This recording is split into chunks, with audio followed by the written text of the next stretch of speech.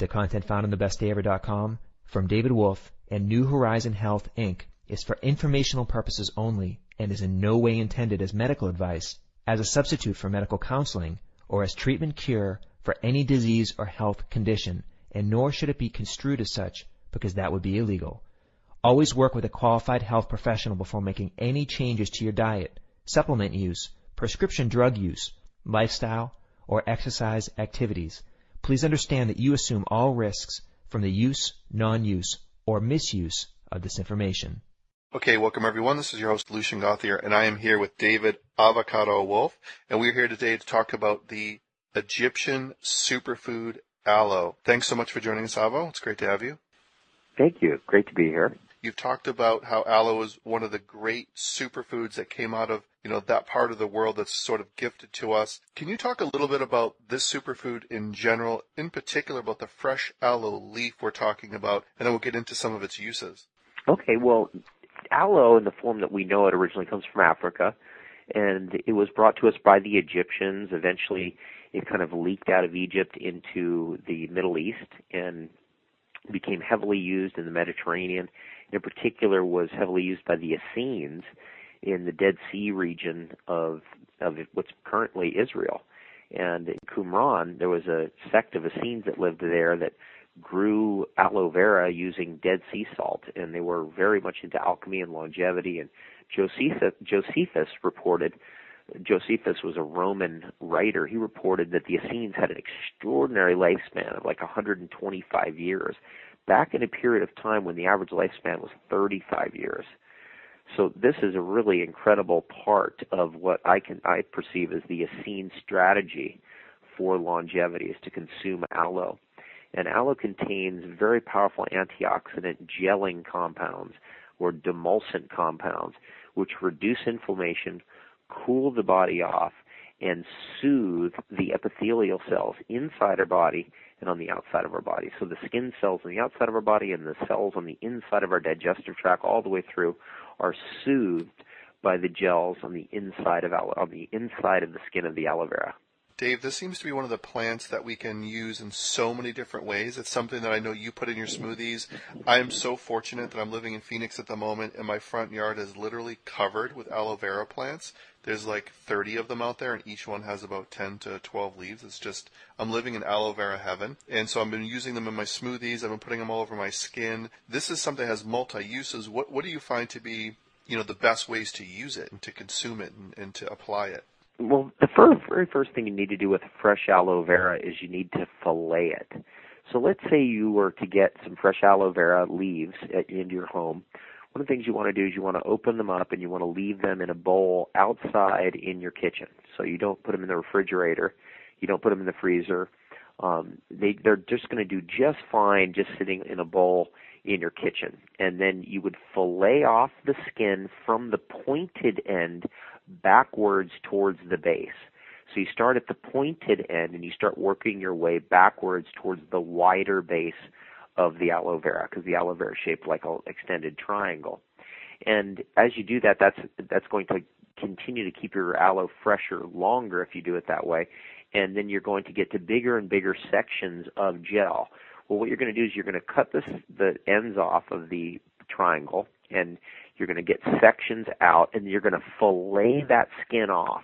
The outer skin you're going to remove. Now, you don't have to throw it away. You can literally take it and rub it on your skin, because there's still going to be a little tiny bit of gel underneath that skin, and it really is nice to kind of pass that out. I always pass it out when I'm at home. When I'm cutting aloe vera, I give it out to everybody who's at the house, and everybody just kind of rubs that on their forehead, or they use it on a cut or whatever. And then that middle interior gel can be used, for example, to go into smoothies or elixirs. I like to blend it into orange juice, love to blend it into chocolate drinks. I love to blend it into different elixirs that I'm making. It makes a wonderful addition to soups. You can blend it right into soups. No one even notices that it's there.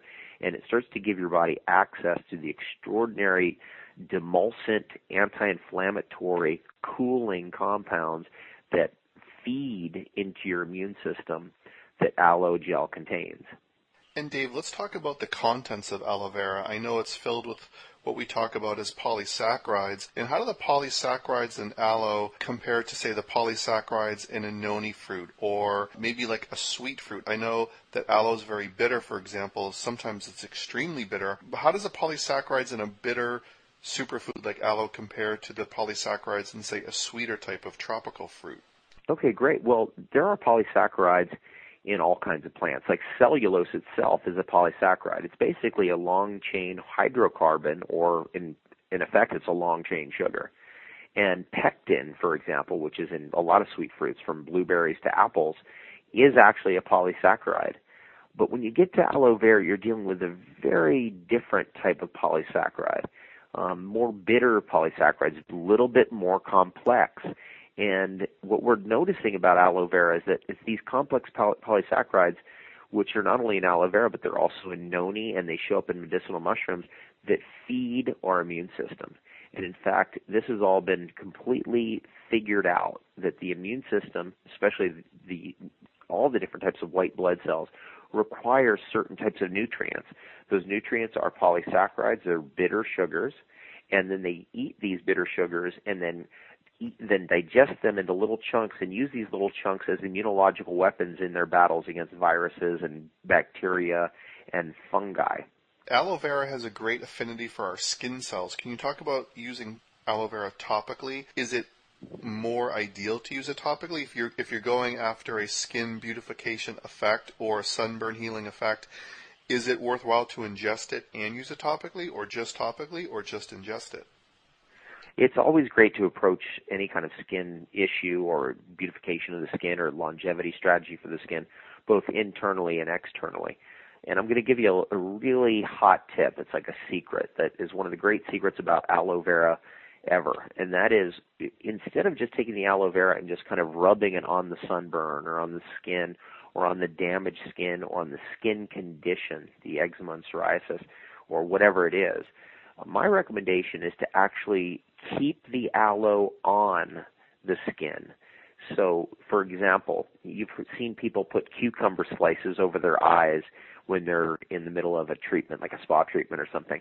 What I'm saying is something like that, where you want to leave the aloe vera literally on your skin for an hour or 2 hours or perhaps even longer. And if the aloe starts to dry up, what you do is you just kind of dice it up a little bit. Sometimes I use my fingernail just to get a little bit more gel to bleed out and then put it right back on again. So that can happen after 45 minutes. It dries up a little bit.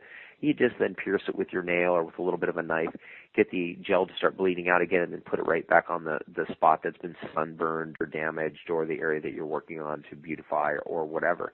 I've noticed, for example, when somebody has a long-term chronic skin condition like an athlete's foot, that if you constantly keep aloe vera gel, and it has to be fresh aloe vera gel, on that foot, that eventually it will hydrate those tissues. It actually has a very powerful rejuvenative effect on all skin tissue, whether that skin is inside our body, like inside our digestive tract, or on outside of our body. But that effect becomes much more pronounced if the aloe is consistently kept in contact with that skin tissue over weeks of time. And with an athlete's foot kind of condition, that the aloe eventually can hydrate into the layers of dehydrated skin that shield the fungus that's underneath.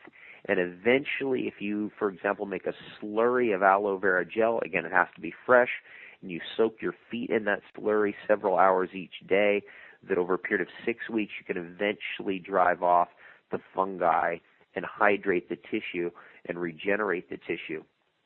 I've had experiences of having my hands in aloe vera gel almost an entire day when I was making smoothies, doing that for groups of people, even hundreds of people, and my hands at the end of just a single day of being in aloe vera all day were like a baby's hands. So it really has profound impact when you can keep your skin tissue in contact with the aloe over a long period of time, and that's the great secret. Dave, I know aloe vera is also used for digestive system issues, things like colitis or Crohn's, because of the demulcent quality of aloe vera. What are some great things to know about in terms of if someone has a digestive or intestinal issue with relationship to aloe vera? Well, aloe vera has antibiotic qualities, meaning that it can kill viruses, it can kill microbes, it can kill fungi on contact. I mean, that's its nature. It's an incredible survivor. It's an incredible adaptogenic substance. In fact, aloe vera is doing something really interesting, and that is you can take an aloe vera plant, pull it out of the ground, throw it on the side of the road for a year. It's not even in soil or anything, in a desert. So it's just sitting out there in a desert. It's not even touching anything. It's not even in the ground.